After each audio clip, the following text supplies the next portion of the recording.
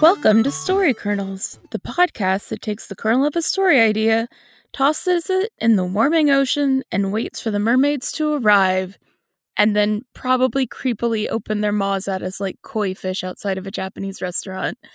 I'm KL. And I'm Allie Martin. And we're here to talk about writing ideas and turning an idea into a story. Hey, Allie, what's been inspiring you lately? Recently, I have been reading All the Marvels by Douglas Wolk.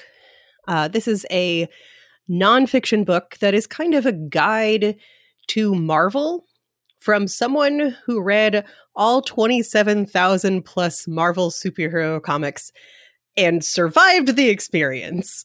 Like, okay, listen, where do you find the time for this? I presume that he did some of this in advance, just naturally. I think he said it took him about 5 years to get through it. And it had started with his son asking, like, hey, can we read all of them starting from the beginning? And he was sort of like, well, I don't see why not. And his son, of course, got bored. I don't blame him. The Silver Age is a thing. And so they skipped ahead. But he was like, this is sort of an interesting thing. What would happen? Like, what does the story look like if you actually know everything that happens? How do the pieces then all fit together? And that is exactly the kind of thing that I would do. I'm not going to, but I understand where he's coming from. It's a good thing he's done it for you. Also, yeah. All I'm thinking right now is how every time I'm like, I'm going to read the whole Bible, and then I get to Exodus and get bored 10 pages in. So I feel like the Silver Age must be Exodus, basically. Yes. Everyone begats everyone else. Actually, I think it probably is like Exodus. There's a lot of declaiming from above. Mm-hmm. And things that you can't really explain happening. That's probably, not too far off. But the book itself is not like a rehash of literally everything. It's sort of, he calls it a tour through the major and minor corners of the universe. And one of the things that I thought was interesting, so there's a chapter on the Fantastic Four and on Spider-Man and on the X-Men. So it gets a bird's eye view of some of these major cornerstones of the Marvel universe and kind of what it looks like. And one of the things that he does that I think is really interesting is he peeks into some of the recurring themes that happen and some of the motives that are at the core of all of these specific stories. So for example, in X-Men, he was saying that a lot of the stories seem to come back to recursions or inversions of two specific stories. Days of Future Past, which is a apocalyptic future that could come to pass. And so there's a lot of X-Men stories that deal with apocalyptic futures that could come to pass if XYZ happens, or, oh no, that event could be leading us to that future. So, that one comes up all the time. And the other one is the Dark Phoenix saga, which, if you know me at all, know I hold that near and dear to my heart. So I was like, if you're going to come back to something a million times, it seems fine. But I thought it was interesting to kind of be able to drill down and be like, these are the two stories that are so important to X-Men specifically. But he does that for several of the other series as well, or at least boils down to what the main threads are. So that, from a Marvel fan perspective, I thought it was really interesting to study and learn. But from a writing standpoint, it got me thinking about interconnected stories and how world building connects, overlaps, and then influences. So, I'm not writing a whole Marvel universe independently or with co-authors. But even if I was, having a singular creator affects that world building differently. But the ways in which Marvel stories impact each other, they can teach writers how those individual events might still impact throughout their world. Yeah. So I thought that was just a really interesting thing of looking at it from that world building aspect to figure out how the histories and characters can interconnect, even if you didn't necessarily initially mean for them to. Yeah, that's really interesting, especially when I think about the way that I try to build worlds out, because often I'll come to a story idea with an entire universe in my head, even if I don't have a plot. And I very frequently am making like note cards or diagrams or building murder boards, you know? Mm-hmm. And I would really love to see the murder board that he needed to make to do this book. It's just the size of his entire house. There's less interconnection than I was expecting in the book, but like obviously it's hard to talk about. So the chapter that I've read somewhat most recently, because it's towards the end of the book, was about Squirrel Girl and Ms. Marvel. And so he has to talk about Galactus. Well, that means he has to introduce Galactus. So that means he's also talking about Fantastic Four. So like it's interconnected in those sorts of ways where he'll discuss sort of the way, like where a character started, if that character is relevant to the section that he's talking about. But it's less, and there's one chapter that's devoted entirely to one of the huge crossover events. So that one's very interconnected between the various things. But it's not like explain the X-Men in book form or something like that. God, that would be such a long book. It would be such a long book. I mean, they're on like 500 episodes, something like that. It's a lot of episodes. So what have you been doing for your inspiration hunting and gathering? I, as I frequently do, saw a post on Tumblr the other day that was basically one of the scenes from Orphan Black of Tatiana Maslany talking to, of course, 3 different versions of herself. And I thought to myself, man, we gave Tatiana Maslany too much power. And also I need to rewatch Orphan Black. So I've done that recently. And for those of you who don't know, Orphan Black was a show, I think it was on BBC America here in the States, but I'm pretty sure it's a Canadian show in some way. But it's a show where Tatiana Maslany literally plays 20 characters. The premise of the show is that there are clones, and the main character, Sarah Manning, is running from her past, basically. She's like stolen some drugs and is gonna meet with her brother to try and sell them for money to get her daughter back from the woman who's taking care of her. And she steps onto a train platform and sees herself, like a woman who looks just like her, in the moments before that woman steps in front of a train. And so that starts off the series of her suddenly realizing that there's another woman who looks just like her, and why does that happen, and why did she kill herself, and what is the deal with because the woman's a cop, so what's the deal with everything in there? And then she finds herself in this like tangled world of clones and like big corporations and a thing in the show that they called Neolution, which is like transhumanism and eugenics with a bow on it. I mean, isn't it always have a bow on it? I know. Listen, if it doesn't have a bow, it has a little tail. And so the basics of the show was that she and the rest of the clones need to figure out how to take down this giant corporation that owns them, basically. Yeah. And it is a fascinating show to watch. Like, while I'm watching it, I, like, especially in the later seasons, kept forgetting that they were played by the same person. Especially like certain like Cosima could have been a different actress, and I just like whatever. Man, she's so good. I love watching the show because in making the clones different enough for Tatiana to be able to play them all, they really did a lot of work in the writing and in the acting for building different tics and voices and desires into these characters so that they become like worlds apart from each other. And I know that's a thing that a lot of writers struggle with is voice. And if you have an ensemble cast, how do you make that voice different?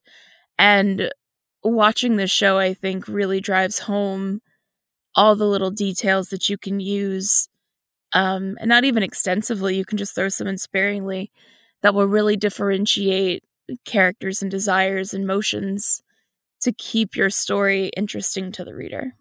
Yeah, absolutely. I have had that same experience watching some other actors play a different version of their same character. Like one of the ones that always springs to mind as being just a brilliant version is from Buffy, when Sarah Michelle Gellar is playing Faith in Buffy's body. And she does such a great job of playing both Faith and playing Faith pretending to be Buffy. and so, you know, and the both of those characters are different from Buffy. So yeah, like I'm always super impressed when they get to do that, and then more impressed when they get to then act against themselves. I'm having that same experience watching Moon Knight, and I'd love to see a movie or series in which Tatiana Maslany and Oscar Isaac both get to play clones or duplicates or whatever, because both of them can kill it. I mean, good news. Tatiana Maslany is going to be She-Hulk. I know, but that's not going to be the same. It's not going to be quite the same, and they don't seem to be. So, like, because She-Hulk in the comics, like, Jen is just herself. She's always green and very tall and buff. Right. So, like, I know fandom was a little bummed, right, that they're not going to do CGI for the entire show because Tatiana Maslany is a very small person. Yes. But, like, she's such an incredible actress that, like, I can't wait, to be honest. I'm super excited about her being in that universe. I think we're going to forget that she's small and tiny unless they make that a point, you know. But, like, I think that we'll forget just because I have not watched Orphan Black. I know I need to, but I am very aware that she is an amazing actress. So, I mean, talk about, like, because one of my favorite things in television shows is when characters like switch bodies or something and they have to play each other. And so you get to see how the different actor interprets the way the other actor has moved and talked and built this character. Mm-hmm. And there are legit scenes in Orphan Black where there are 3 Tatiana Maslanys playing one clone pretending to be a different clone. And they're all having to play off each other. And I'm just like, first of all, the show is insane. Second of all, brava to everyone involved. That is one of those things that you're like, how did they film this? Like, and to be perfectly honest, I can't even keep myself straight. Like, I can't even act like me some days. So good work. Well, I think we've talked enough about our various things. So let's get to the main event and talk about our prompt for this week.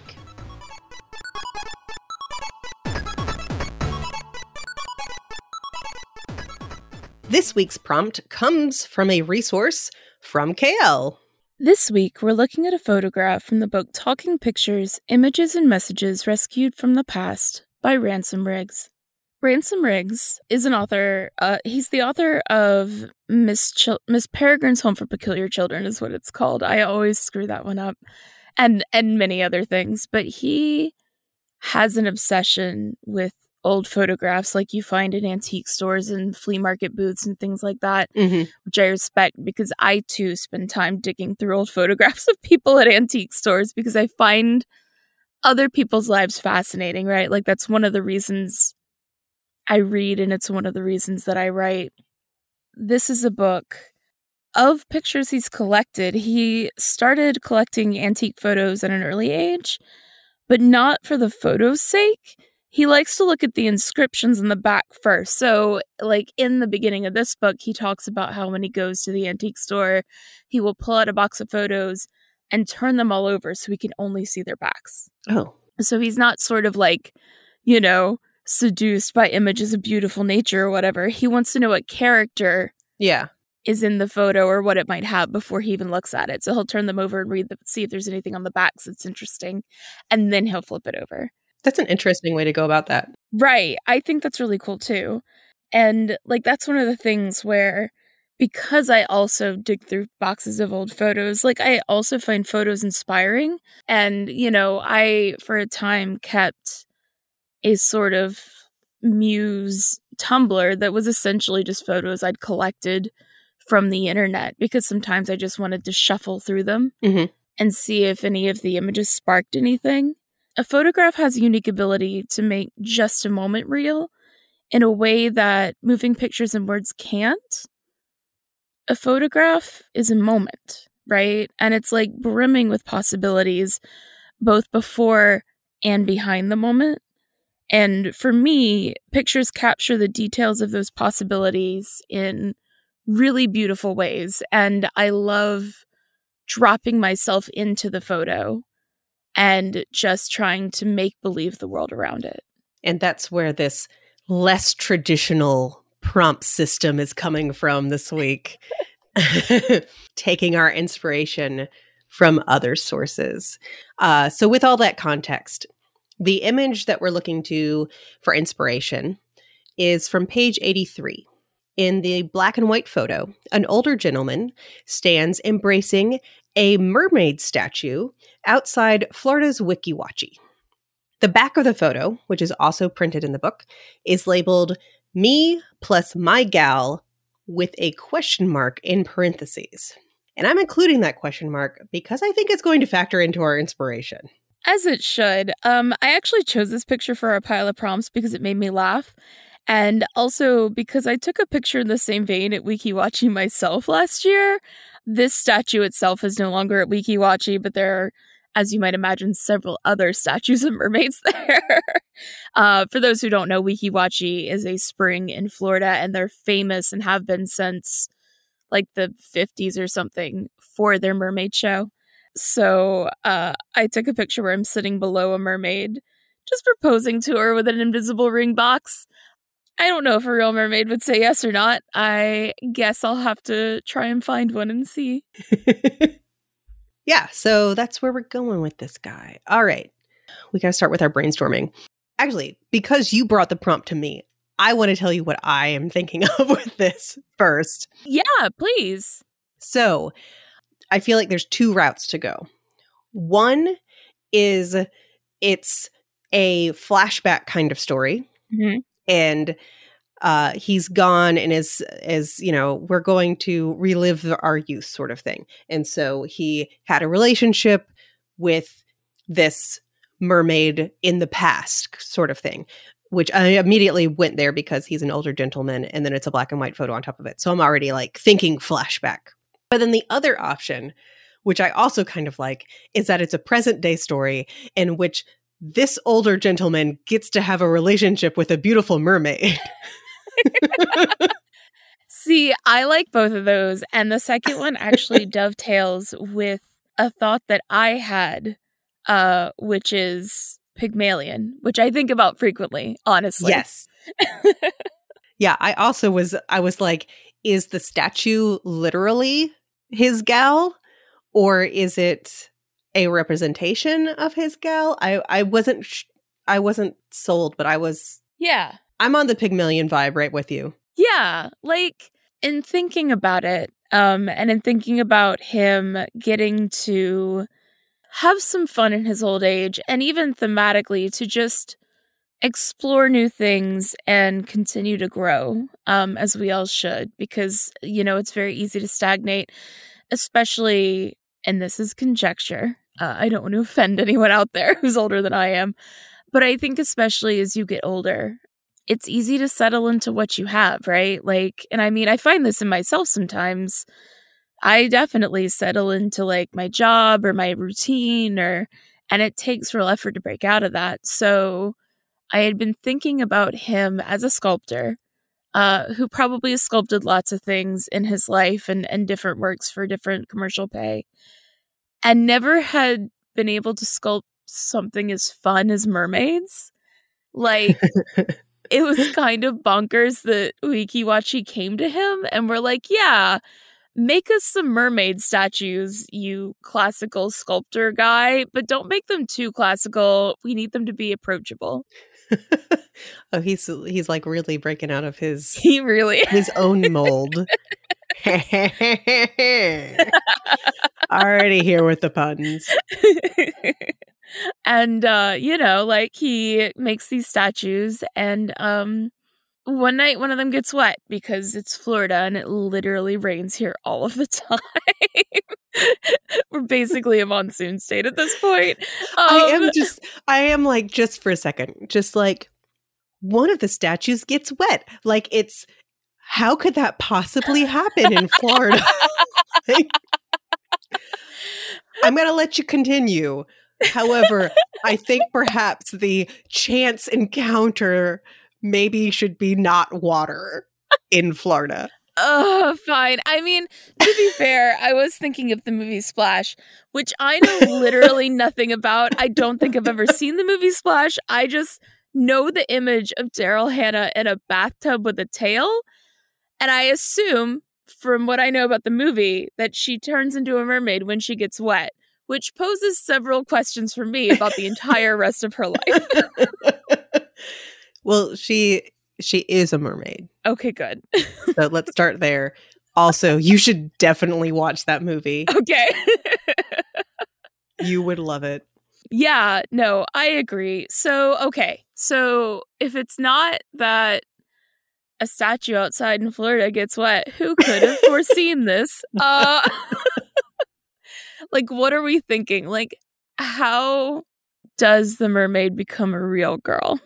Well, we could go even more fantasy in, I mean, like, fairy godmothers kind of thing, or some other mystical entity grants it life. Or it could just be that that he does it. Like, the very fact that as he is sculpting it, I mean, like, very Pygmalion here, as he's sculpting it, he is viewing it more and more and more alive. And so it's him and his perception and belief that eventually brings her to life. So, thinking about that and thinking about him having to sculpt this sculpture or these sculptures differently than he usually sculpts things, right? So it's not his usual aesthetic, and it's not something, like, it's a thing he's going to need to learn new techniques for. So it's possible that more than love, which I feel is a little creepy, like the story of Pygmalion is not like too non-creepy. What if he's just imbuing it with this sense of possibility, right? Like, he's having to learn different skills and having to shape her a different way than he would shape a regular human statue. And so his feelings of being scared a little bit that he's going to get it wrong, and being open to just sort of the possibilities of whatever's going to happen and how these skills are going to change him, like, that's the sort of thing he can imbue the statue with, instead of, like, sort of a whisper of desire. I like that a lot better, unsurprisingly. That idea of that she then becomes a creature of possibilities, of change, of representing that, like, personified change. That might be an interesting characteristic to add to her as well. Maybe she is actually physically changeable, maybe not quite like just shape-shifting at will, but maybe her body is more malleable. And so when she needs a copy of his key, she just puts her finger onto it and, whatever. But where she has some changeability to her form as well. And just like, go Gadget Murphin. At first I was like, she needs a knife and then she can transform her hand into a knife. And I was like, that's not going to be very sharp. So, like, let's maybe not go quite there. But, you know, I don't know. I mean, Something along those lines. I don't know. They made Stone Age tools that were quite sharp, so perhaps she could get the job done, even though she's not the Terminator. Maybe she is the Terminator. Sarah Connor. Oh, never mind. Her name is now Sarah Connor. Or no, her name is Sarah and his name is Connor. There we go. Yes, I mean, I was just thinking that he could be the baby Connor, all grown up. That's not part of the story. Let's not drag that into it. This is where editing comes in, folks. Not even I go with every bad idea I have. I mean, sometimes those ideas, you chase them down and you see what happens. Mm-hmm. All right. So she then becomes a creature that embodies change. So that's kind of like the inciting incident, right? Yeah. That she is transformed. So what's his goal? What's our pal Connor's goal? Like, is he, and I mean, her coming alive obviously might change his goal a little bit. Because his goal initially could just be, I mean, it could be as simple as getting a paycheck initially. Right. So his goal is just to, like, let's say they commissioned like 5 statues from him, like different poses, just to place around the park for photo ops and things like that. And this is the first one he's created. So it's the one with the most possibility. And when he's really like thinking about throwing in the towel one night because he just doesn't feel like he's doing this project justice and it's really frustrating him, that's when she comes to life, right? Because that's the moment when he might need the sense of possibility the most. Right. But that's the moment when it changes for him, right? Because she comes to life and he's like, oh no, I can't give this to Wikiwachi. It's a living being. I would, that's wrong. So he's like, wait, I need to make this paycheck, right? I need to complete these statues. But the first one became real. What if the other 5 become real? What am I going to do with 5 mermaids in my life? I don't even know what they eat. And I can't afford to feed them because I can't even complete this project. Okay, I think that's the greatest conflict in this sort of scenario that I have ever heard. Because the idea that he would just continue making the statues, I think is perfect. Because it fits with the character who is stuck in his routines. And so, of course, he would finish the job he was hired to do because he's stuck in his routines. This is the thing that he was hired to do. Like, all of that makes sense that would be his first concern is I have to finish my project. I am relating really hardcore right now. But for him to be like, well, what am I going to do? What if they all become real? Oh my God, that's so great. So I think one of the things that needs to happen here, or at least the thing that this seems obvious to me, is that she is there to help him finish, right? And I think one of the things that she teaches him as like, or at least maybe not that she's teaching him, she's not responsible for his learning or his growth, but like from this experience, the thing that he can then grow from is what being open to change can do for him. It's not just her, because he has already taken the steps towards that by taking this job that is off the beaten path for him. It's not the same techniques. It's not the same subject matter. So for him, this is a very different sort of thing. I kind of envision that he had like some missteps that were more like his classical style or whatever his initial aesthetic is. I'm almost envisioning like abstract mermaids that he tried to do, and then she brings them to life just because that would amuse me. It's just a collection of triangles. It just falls in a heap to the floor. Exactly what I was thinking. It's basically, and it's just sort of like flopping on the ground, and it's like, I'm alive. I love just every one of them. Sarah, Bobera, and Banana Fana, Fo, and Farah are all like, I'm alive!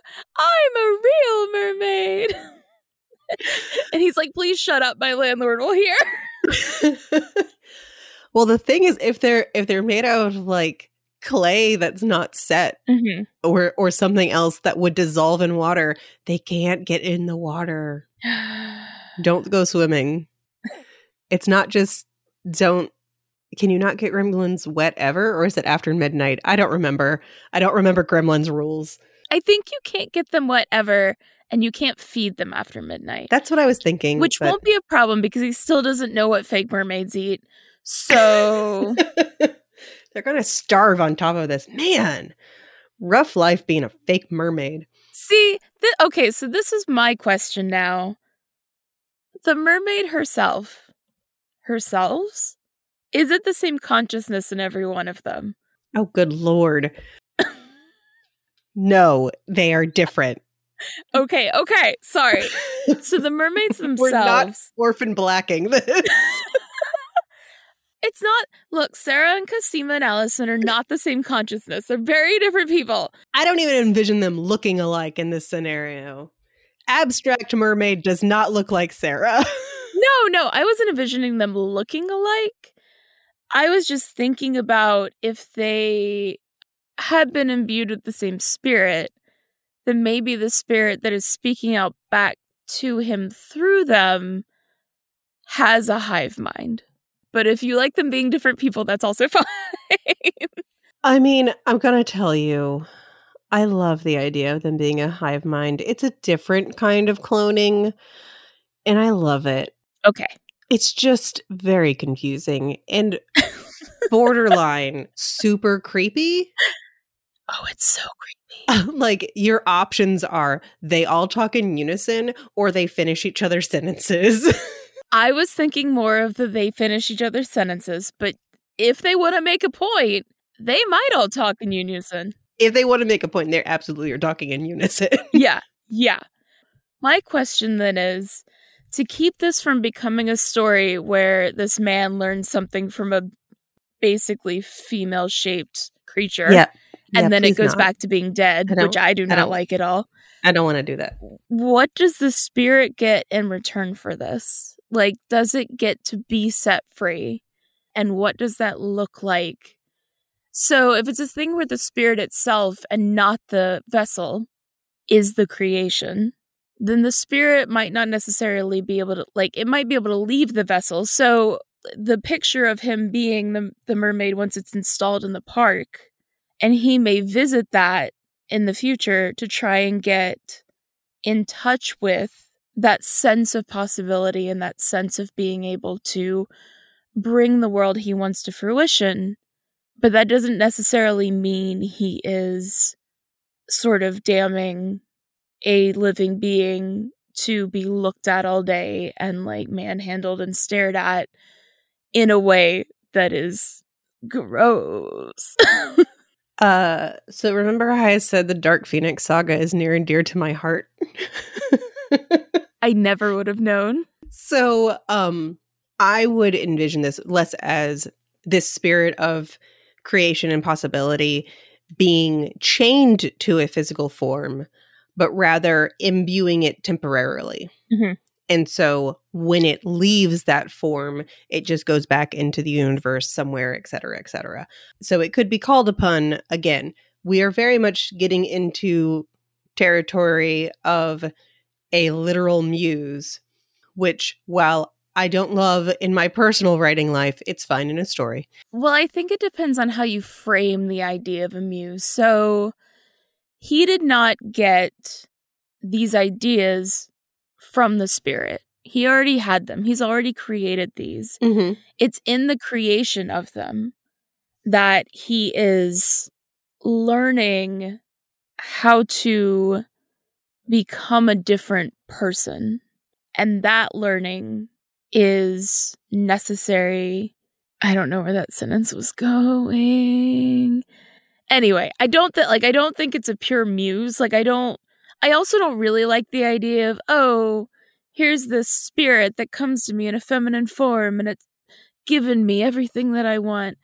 But to be able to say, okay, here's this spirit that I have set free from within myself, right? It's like when you create a piece of art and it goes into the world and it belongs to the people who see it. It doesn't belong to you anymore. Mm-hmm. Which, if anyone wants my TED Talk on art, hit me up on Twitter. But it's that sort of emotion where he's unlocked something in itself and set it free, and it is being allowed to take this form momentarily because it's going to help him. So, in essence, the spirit lives inside of him. Yeah, maybe. I don't know if I like that much, actually. Like, I like the idea of the spirit being something that he has managed to capture in some way, but not to keep. It's just that it was happening by, or it was summoned by. I was going to say, what if it's less a capturing, and more of a willing vacation? It's like sharks and blood. It could smell it on him. Yes. And so it came to the place where it thought it might be needed. Because I think there are a lot of spirits like that in folktales and stuff that show up in a moment of need. And so this is one of those spirits that has its own existence outside of this man, but that can turn itself into the thing that the person needs at the time in order to manifest the people that the world needs.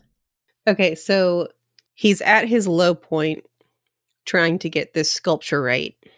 And this spirit of possibility is enticed by the fact that he is at this low point and basically needs a pep talk. And at this point, I'm going to break in and tell you, man, I really want one of these. When are you going to show up, dude? Come on. I need some help here. I need a pep talk. I'm going to buy you some of that, like, kinetic sand, and you can just make your own little sculptures and talk to them. Yeah, but I need it to help me with writing. So Sarah the Mermaid statue, Spirit of Possibility, comes to life. And it may even be something that he doesn't entirely understand. Maybe Sarah doesn't even really explain it. But she's there to inspire him. I like the idea that he has sort of an existential crisis about, well, what if they all come alive and I start creating a mermaid statue army and then I can take over the world. And yeah, I'm down for him having to go through a little bit of mental anguish over should I continue sculpting. And Sarah, of course, says, of course you should continue sculpting. We all need your art in the world. The young children need to take their pictures with mermaid statues at Wikiwachi. And then it's like the Greek chorus where Sarah the mermaid and the abstract mermaid and then maybe an Art Nouveau mermaid are all like, we need you. We need you. We're not writing a horror story here. That's terrifying. You say terrifying. I say excellent. I absolutely Art Nouveau mermaid. I think an Art Deco mermaid. Yeah. I really want to see Art Deco mermaid. So anyway, she gets him to continue with his work. I don't know, is this a one night kind of story where, you know, the next day, oh yes, everything's all wrapped up? Or is this a story that takes a little longer and we get more wacky mermaid hijinks with the spirit who can only swim? They have a really limited scope of how far the story can go. I assume his bathtub is only so big, so he can't fit them all in there. I am also like, I guess he's gonna like pull out his little red wagon, throw her in there, and just wheel her around. I don't know why I turned him into a 10-year-old there. Listen, in moments of pure possibility, we often find joy within ourselves that we did not remember existed. So if you've got a little red wagon, I think you should use it. But I wasn't thinking one night. I was thinking more of an arc of like, how do I overcome the problem that I'm having with the statues that I'm making just not doing what I want them to. Which I'm sure many writers can relate to as a concept. Relatable. Yeah. Like, can you just look more comely, please? And she's like, no, I don't feel like it today. Ain't that the truth? Listen, buddy, I don't got a smile for you. Although the idea of like mermaid past, mermaid present, and mermaid future does make me chuckle. I do like the idea that it's less about her, like she doesn't teach him skills. Right. You know, like she's not saying like, oh, if you held your I don't know what tools that people use for statue making. Like a chisel. If you held your chisel differently, you would be able to get it, or, you know, whatever. I don't think she's teaching him in those sorts of skills, just like she's there and present, and he continues to persevere and work hard. She's sort of less amuse and more a pep talk. And then he is still pushing forward with his own initiative. Yeah. Mostly, I think that's what I want for my life. Well, this is the thing, right? Is that so one of the main problems that I have as a writer and as an artist is that I tend not to finish things because they're not perfect, right? And we all know that no first draft of anything is perfect. You're never going to put the paint down right the first time. You're never going to put the words down right the first time. That's just not how it works. But I get so caught up in my head of this thing is so beautiful in my mind. And when I take it out of my mind, it's eminently fallible. And so she is helping him to push past that and imbue his art with the life that he wants it to have ultimately. Because in the thread of art belonging to the people who see it and not the person who made it, once you let it go in the world, you have to let it go. Like, you have to complete it. And he's a working sculptor. He's familiar with this. But I get the sense that he's also never been pushed this way out of his comfort zone. And maybe he's only taken this job because he needs the money, right? Like, he needs to buffer his retirement fund or something. I really like the idea that he needs the job. This isn't the job that he really wanted to take, but he doesn't necessarily, I don't think he's snobby and thinks of it as a sellout or anything like that. Yeah. But like, this is not what he normally does. And so there is discomfort there, but there's necessity and there's willingness. You know, he's perfectly fine with going with this. He wouldn't have taken it otherwise. But it's not like top tier what he wants to do. It's the job that he can do. Except when he gets into it, he's like, oh, this is much harder than I thought it was. Mm-hmm. Again, relatable. Yeah. And I mean, frequently, like, if you go into an art museum with someone who is not an artist and you look at like modern art and they're like, ugh, that's nonsense. I could do that. Because they're not thinking about the context and the rest of art history and perhaps the skill involved in putting, like, mounting things together and stuff like that. Color theory. Yeah, color theory. Like, he, oh my God, yeah. That is a thing. And so he did not realize he was getting in and over his head when he took this job that should have just been easy. Yeah. Like, I think that's where our question mark comes in, right? Like, me and my gal, question mark. Like, is this actually something else? Or is this just my ability to create the things that I want, even out of inconvenient circumstances? Yes. Yeah. I'm following you. All right. So we've got, obviously, what's a fantasy story. Yes. Not strictly a fantasy with mermaids, though.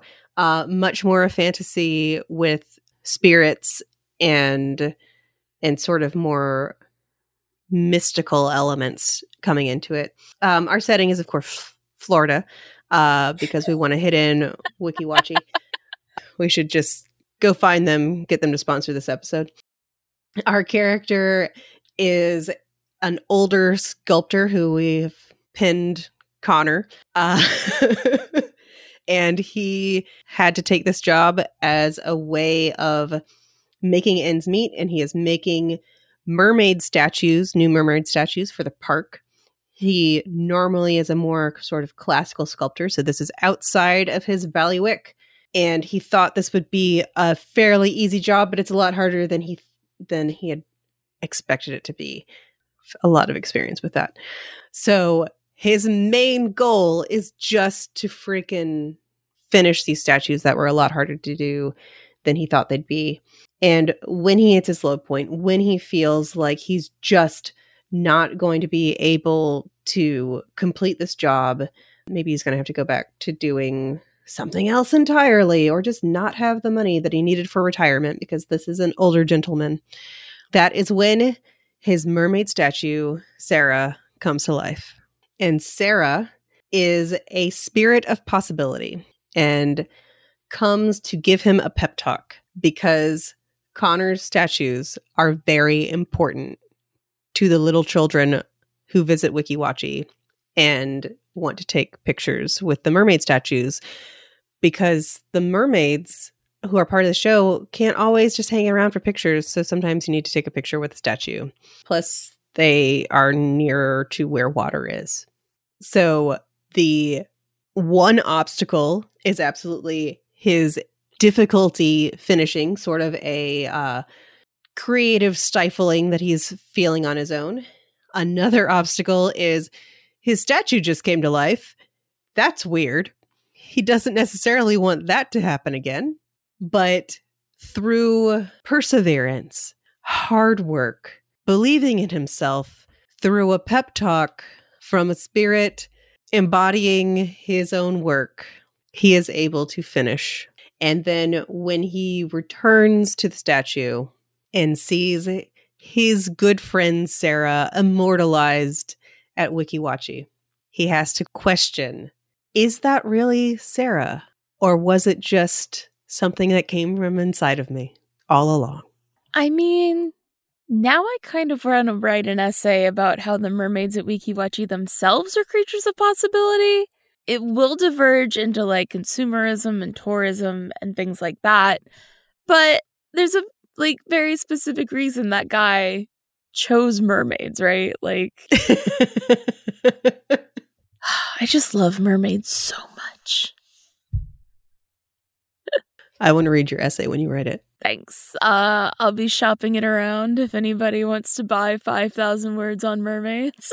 I promise there won't be any gaping maws in it. No koi fish. Koi fish. All right. Well, now that we've untangled a plot, it's time to untangle your questions. Mel asks via email, what are the benefits of outlining versus not? Plotting versus pantsing? And how detailed should your outline be?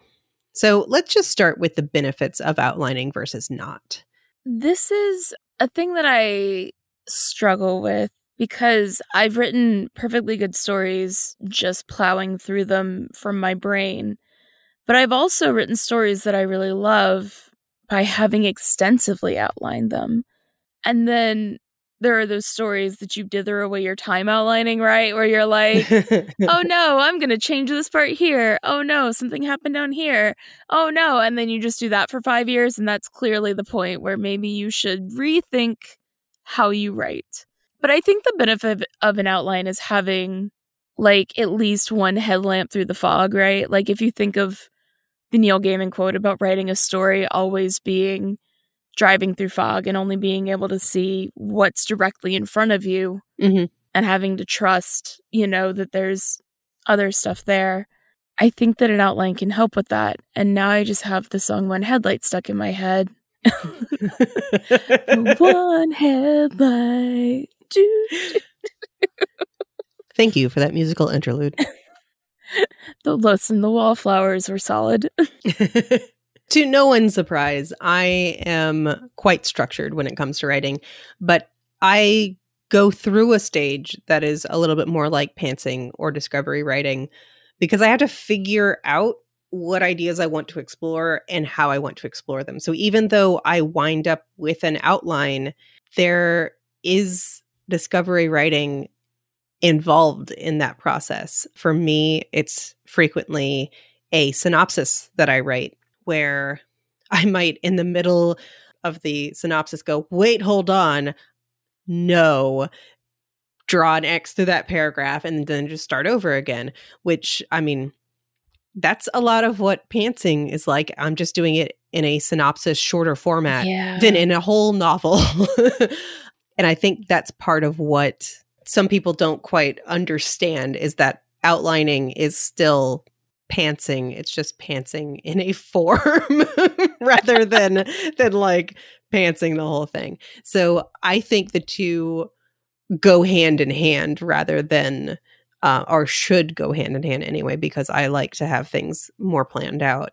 But yeah, I like an outline for that guidance. If you use any kind of structured form like a beat sheet or the snowflake method or any of those other methodologies, 4-act structure, 3-act structure, et cetera, et cetera, et cetera, all of those just provide you a format that you can use and then fill in the blanks. But you don't have to outline in that way. You know, like I said, I frequently start with just writing a synopsis, and that is essentially an outline. I take it to more specific places. I don't just leave it with the synopsis. I break it out into beats and scenes and things like that. I actually don't use a beat sheet until the very end, where I just sort of like match up what I was doing to a beat sheet to kind of be like, is my pacing about right? But yeah, it's all of that is, I think, things that work together and that can only help you figure out your structure and your pacing. I think those are the two things in particular that people benefit from when they outline. I think that's interesting because you mentioned using outlining to like figure out your themes and stuff like that. Mm-hmm. And I think part of the problem that I struggle with outlines is that, as I mentioned earlier, I usually come to a story with a world and with the themes. Like when I started writing the cyberpunk project, I knew what I wanted it to be about, right? Like I wanted it to be about personhood and, you know, consent and who art belongs to and all of those things that I have capital O opinions and capital T thoughts about all of the time. But I struggle with then plotting out a story that would do that in the best way, right? So like I do the exact opposite from you. I know.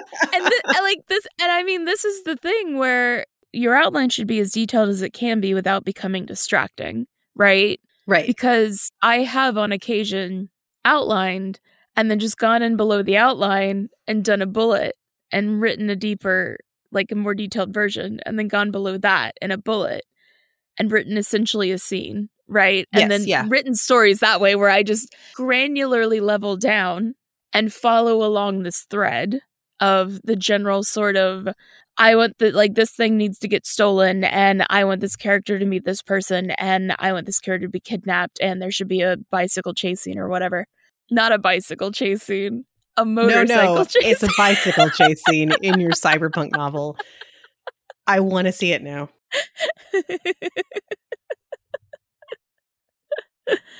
Mon vélo est vitesse.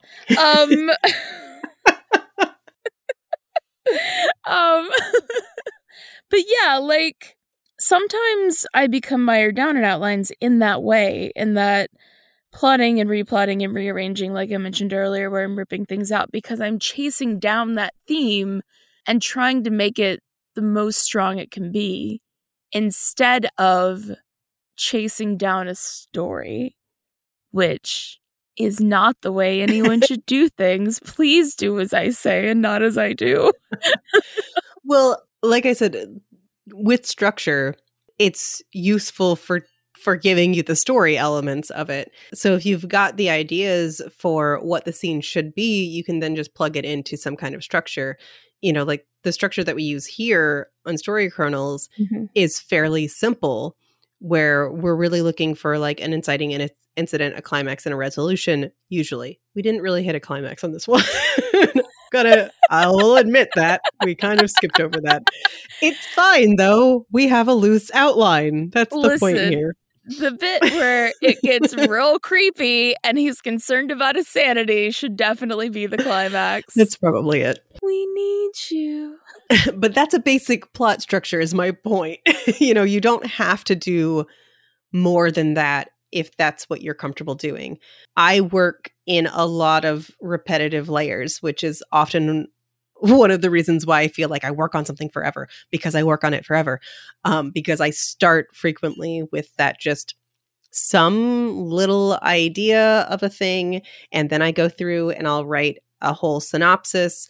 I will have at least where that character starts and where they end, because you need those two beats to make a story. So I usually start with that. Then I can write a synopsis, and I usually have like some kind of premise, whether it's, steampunk inventor, gay pirates, whatever, time traveling story. I've got some kind of structure, world that I'm working with, even if I don't have all the details. Go through, write that synopsis, and then from that synopsis, I start pulling apart like what the scenes are. And I actually usually have a fairly detailed scene list before I have broken them into chapters, put them in any kind of like, beat sheet structure or any other kind of structure. I pull all of that together because that's what I know the story will be. So I work with what I know rather than working from something that's a finished thing and I'm plugging in my own stuff. But for me, a lot of the themes come out in that development. I might have thought, oh, well, I want this character to be chasing this thing. Or I really, my time travel story, I really want to use it in part to discuss gender identity. So like, I know that is there, but I don't know what else is going to come up. And so that's the place that I leave it open for some discovery as I'm putting together all of those bits and pieces and all of that kind of stuff. As long as your process works for you, I think you continue with it. And, don't worry so much about how much detail should you put in. You put in the amount of detail that is helpful for you. And also, like, know that sometimes one project is just going to not fit your process and you have to look at it differently. Because I absolutely have written things with a lot less structure than I normally do. I didn't write the synopsis, or I wrote the synopsis, but I never needed the scene outlines. I just needed like a one sentence beat of like where the characters were and which characters were it. And that was all that I needed. Because stories come to us differently. Yeah. And they develop differently. And I think figuring out what your process is for each project is part of the struggle of being a writer. Yeah. It's not just your whole process. It's each individual. I mean, and that's a thing that writers frequently say, right? Where they're like, oh, I finished this project and I started the next one and I entirely forgot how to write a novel. Like, yeah. And like, as I'm thinking about it, I'm thinking about the concepts of plotting versus pantsing. And I think that there is value in pantsing. Like, I was purely a pantser for a long time, just going off vibes, man. But it depends on what your aim is. And so I think that if you have like say you're writing to spec, or if you have a deadline that you have to meet, so you need to know how many words you're writing each week or day or whatever, like an outline would be incredibly beneficial to those sorts of projects where you need to be able to keep a handle on the qualitative and quantitative amount of work that you are doing. Yeah. And then like the pantsing and the meandering and the saying, oh, well, I want to touch on consent, but I really need to talk about like tattoos for some reason because I'm obsessed. That's me personally. those sorts of things tend to blossom out in a way that can become unmanageable. For me, personally, I've known many people who can get in there and pants and come back with a 500,000 word story that is tight, which sounds like... I don't understand those people. Yeah, they are witches. They are. They have a magic spell that they will not share with me, and I admire them, but I'm not sure that I like them. It sounds counterintuitive to be like, oh, I wrote this 500,000 words, but essentially what these people have done is write a 5-book series. Yes. Yeah. And posted it for free on the internet. Like, that is magic. Congrats, everyone, on being amazing. I tend to think of pantsing in the same way that I do my collage work, right? Where I'm just sitting down with my box of toys and we'll figure it out as we go. Mm-hmm. And there's value in that. I think that teaches you things. But if you have a specific need, then plotting is probably the way you should try to go. Yes. And I mean, like I said, I'm doing that stage in a list of scene descriptions and not in paragraphs and paragraphs. And part of that is definitely because I am a perfectionist editor, and those two things want to produce fairly clean scenes in one go. See, we both need to just let it go. Man, it's tough out here to be a writer. It is. Not gonna lie. But yeah, I think the Story Kernel's answer for you is your outline should be as detailed as you need it to be, which is extremely helpful advice. I mean, and there are benefits to both outlining and not outlining. Okay, I don't feel bad about this, though, because that's essentially the answer every writer gives, is that, like, it is. Listen, I'm not you. I want you to live your best life, man. Like, it absolutely is. Writing is just a thing that is very individual and like I said, can vary project to project. And we've got a mix between the two of us of outlining and not outlining, mm-hmm. and success at that and not success at that. I'm not going to call it failure. I'm going to call it not success. Listen, we've both been published, but how many stories have we both started that have not been published? Let's not count that high. Story Kernels is a podcast about inspiration and developing ideas. If you'd like to create something based on one of the prompts or the ideas we develop, feel free. We'd love to see your work and possibly share it in a future episode. You can find episodes of Story Kernels along with related content for every episode at storykernels.com. If you'd like to help support Story Kernels and keep the podcast ad-free, you can support us at patreon.com/storykernels. Drop us a line or send us one of your Story Kernels creations at storykernelspodcast@gmail.com, or follow us on Twitter, Tumblr, or Instagram at storykernelspod. Story Kernels is produced by Sarah Nicholas. Our logo is by Rebecca Wilcox, and the music you hear at the beginning and end of the episode is by Raptorface. Next week, we'll be diving into another story, this time using a prompt from a good old-fashioned prompt book. As you write stories, remember, no one expects the giant psychedelic cuttlefish. Ooh, help us, we need you.